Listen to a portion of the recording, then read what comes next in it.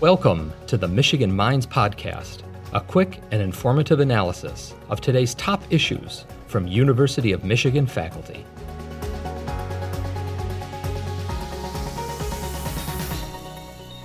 Thank you so much for joining me today on Michigan Minds. But before we get started, could you please introduce yourself and share a little bit about your role at the University of Michigan? Sure, happy to. My name is Mark Clegg. I actually grew up here in Ann Arbor, one of the weird faculty who grew up in town and still teaches at the University of Michigan. So I feel like I've loved the University of Michigan forever. I'm a professor of musicology, which is the history of music. And I also serve as associate dean of the School of Music, Theater, and Dance. For collaborations and partnerships, I run the Gershwin Critical Edition that celebrates the music of George and Ira Gershwin, and co-direct the American Music Institute. So I've been here a while and do a lot of cool things. Michigan is an amazing playground for research and ideas. Thank you so much for sharing that. And so I want to ask you, in what areas does your research focus? So I focus on music in the United States of America. And, I think what's cool about that is it's not focused on a particular time or a particular style. I can talk about symphonic music and classical music by Beethoven being performed by the New York Philharmonic, or I can talk about jazz created by Louis Armstrong, or, rap by one of my colleagues, Deidre D'Essence-Smith. So it's a pretty amazing sort of intellectual exploration of looking about the way music has shaped ideas about the United States of America, who we are as a people, what does it mean to be American, and sort of in this conversation through music. So it's sort of an incredible range of stuff that defines my research area.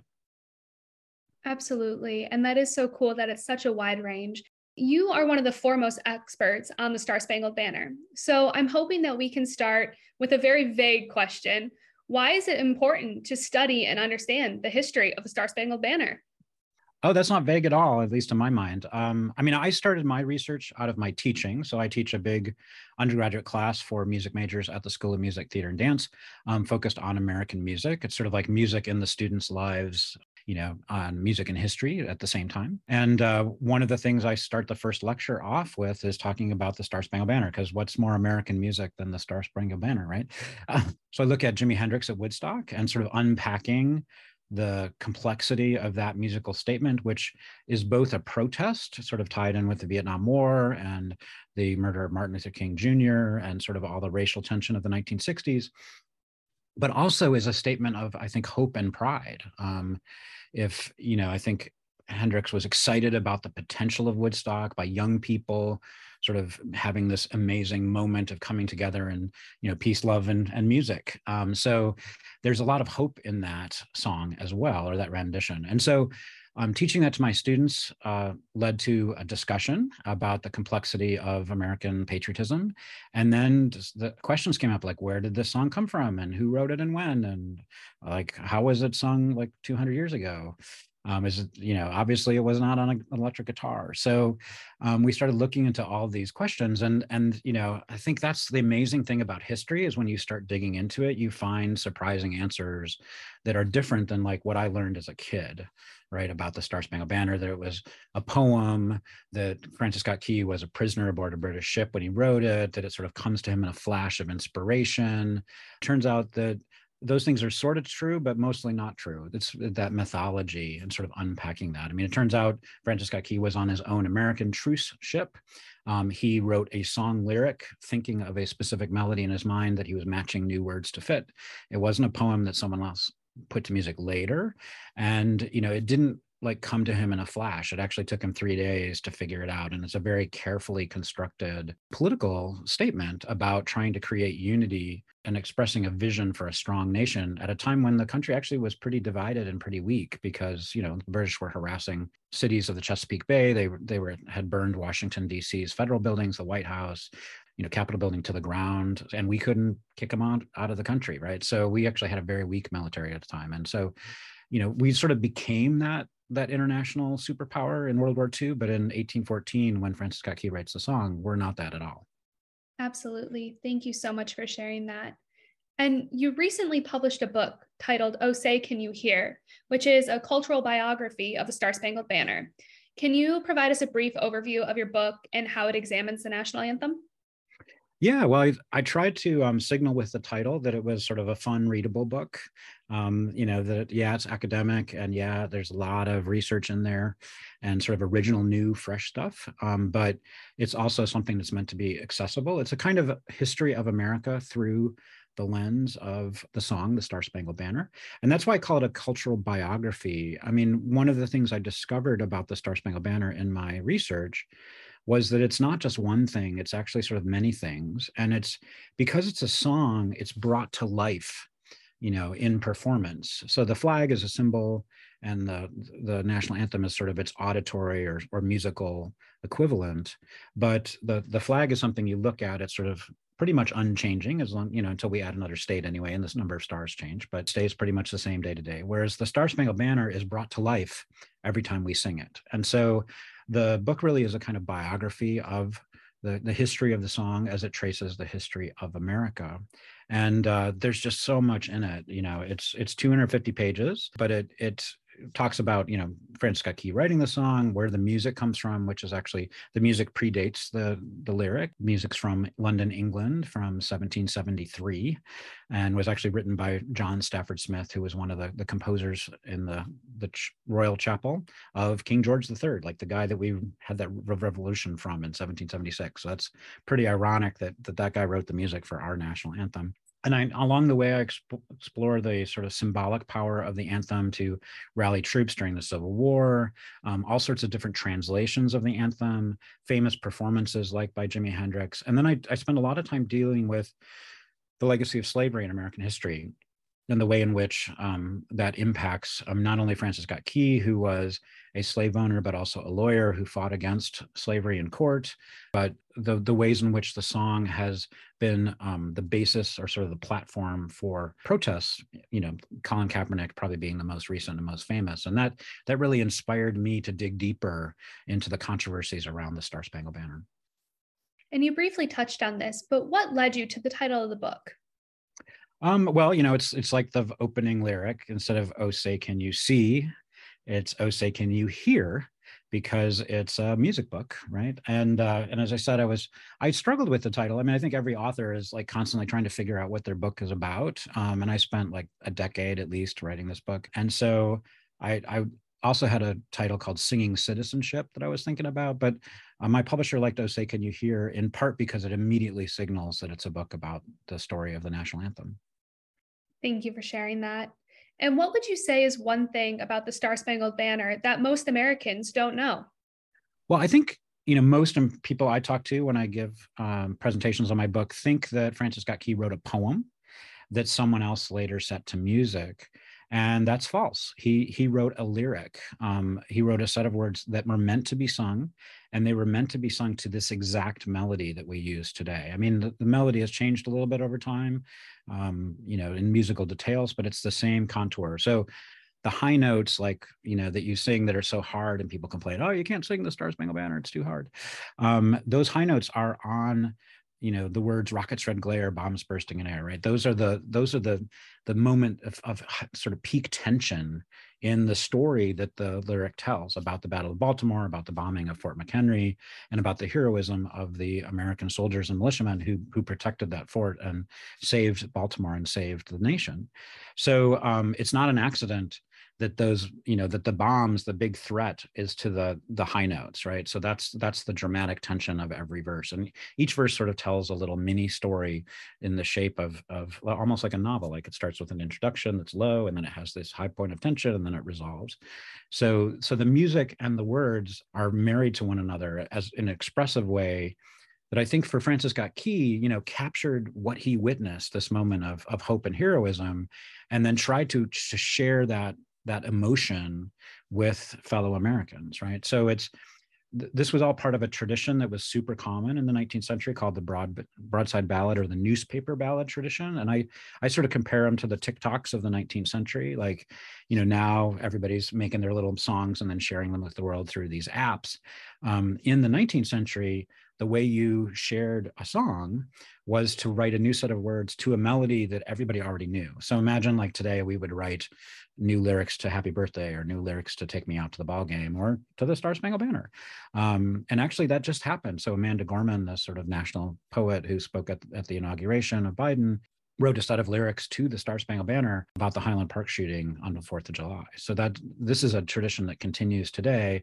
And actually we're trying to inspire students at the University of Michigan to write new songs for a competition, to encourage their peers to get involved in democracy. I mean, not only to vote, but to run for office, to just roll up their sleeves and get involved. And for me, that's what the Star Spangled Banner is. It's a call to citizenship. It's not like a dead old icon that we do in only one way. It's actually a living, breathing expression of what it means for the singer and for us who are participating in the ritual to be American. And it asks us the question, there's literally a question mark at the end of the first verse, like almost nobody remembers that, right?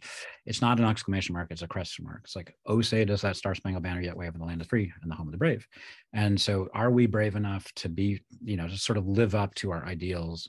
And, for me, it's an always contemporary and important symbol for us today. Thank you so much for sharing that. And you mentioned a competition for University of Michigan students. Could you elaborate on that, please? Yeah, it's called Songs for Democracy. It runs all fall, and the submissions are due a week after the midterm elections. It's meant to be sort of a nonpartisan, statement of possibility of expressing, getting involved with the nation and getting involved with our democracy. It's sponsored by the Democracy and Debate Initiative at the University of Michigan, which comes out of the Ford School and a lot of other schools, including the School of Music, Theater, and Dance. And the prize is $3,000. So that should be motivating. But they're looking for people to write, music and lyrics, and then to have album art too, to work with some of our art and design students. So it's a sort of a team effort to submit. But, I think we're thinking of totally original songs, but also songs that might be written just like Francis Scott Key did, right? Taking a melody that people already know and writing a new set of lyrics that would speak and resonate with the student body. What a cool opportunity for students to have. Thank you for sharing that. I want to change gears a little bit. And obviously we know there's so much history behind the national anthem, but there's so much history that has happened since it was written. So how has the meaning of the national anthem changed over time? Do different versions of the anthem have different meanings? So the answer is yes, absolutely. It has changed over time and the meaning has shifted. Perhaps the biggest change is when Francis Scott Key wrote the song, it was a party song. It was a song of celebration of an unexpected victory over a superior British force. And so it's upbeat, it's celebratory. It has sort of a rolling triple meter, oh, say, can you see by the dawn's early light? We tend to sing it way slower these days, right? And that's because I think its social function has shifted. It's now, since the Civil War and the sacrifice of American life to preserve the Union and end slavery, it's become a sacred hymn to the nation. And for that reason, it's more like going to church, right? It's slower, right? And in fact, like really famous versions that people say are incredibly traditional are in a different meter entirely. They're more like a 4/4 church hymn, like, oh, say, can you see? Like Whitney Houston at the Super Bowl in 1991, right? So that's an amazing version. Check that out on YouTube. But so that's changed. The other thing that's changed, as I said, is that there actually are like almost 600 different sets of lyrics that I found in my research that have been sung to the tune we know as the Star Spangled Banner. So there's lots of commentary on what it means to be American. Like there are women's suffrage songs for voting rights. There are anti-slavery abolitionist songs. There are union rallying songs. There are songs about, military and naval discipline. There are songs about women's rights. There are songs about temperance and prohibition, which was a huge issue in the 19th century. So, and there are also a lot of 4th of July songs, and there are a lot of presidential campaign songs, because like what's at stake but the identity of the nation when you elect a new president, right? So in the 19th century, the tune that was associated with the identity of the nation became the tune that you would argue like my candidate's the best one for America. So there are 3 campaign songs written to the tune that we know today as the Star Spangled Banner that were written for Abraham Lincoln's election in 1860. So that's pretty amazing. So it has changed a lot. I think in the 20th century, most recently, and for us today, it's not about changing the words so much. It's actually about changing the musical expression. And so, someone like Jimi Hendrix or Whitney Houston, they insert their own personal identity. For Whitney, I think there's these gospel stylings that sort of claim a space for African Americans and Black Americans in American life, and say, we've been here. So for her, it's both a sincere personal statement, but I think there's a universal statement of belonging about the importance of African Americans to our democracy. In many ways, African Americans' demands for rights has been what's held the nation to account to live up to its ideals. So, and Hendrix, as I mentioned, it's a youth anthem, right? It's sort of saying it's time for young people to take over, to take control of this country, to get involved. And so I think there's a lot of different meanings that come out of the individual performances of the anthem. And that's what fascinates me as a historian. That is also fascinating. Thank you for sharing that. And with this conversation that we've had today, what is one thing that you hope everyone listening takes away from the information that you've shared? I think, I hope that people, when they, after hearing this conversation, when they sing the Star Spangled Banner, that they don't treat it as sort of a throwaway ritual, that they treat it as a moment of reflection.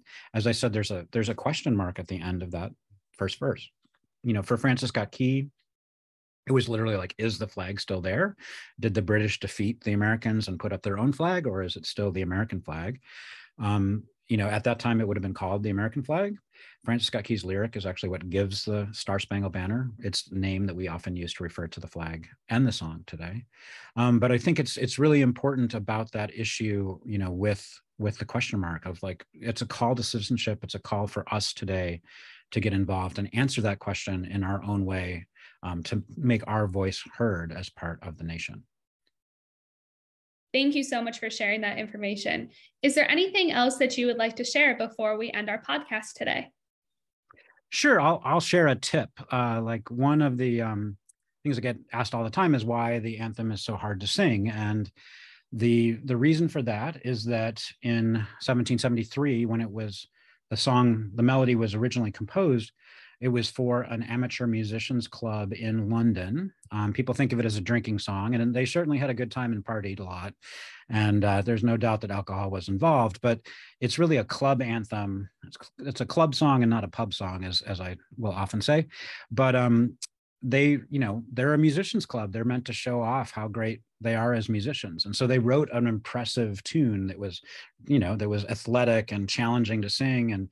But for me, that what makes the anthem so exciting is that it's so sort of bold and heroic and independent. I think it sort of wraps into like all those things that we want to hold dear as Americans, right? That we're pioneering and we're brave and we're out to do spectacular, courageous things. And so I think it takes a little bit of heroism to sing the song, but it also takes just sort of commitment. So in the 19th century, it would have been sung by a soloist.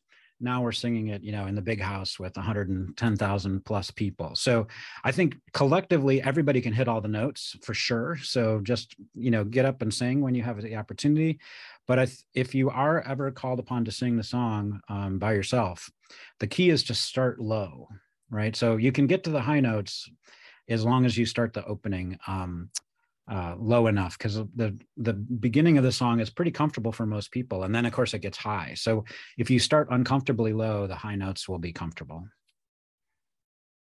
That is such a great tip to share. Thank you so much. And thank you so much for joining me today on Michigan Minds. It's been great speaking with you. Thanks so much.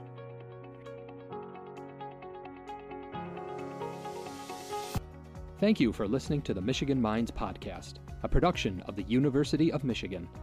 Join the conversation on social media with #UMichImpact.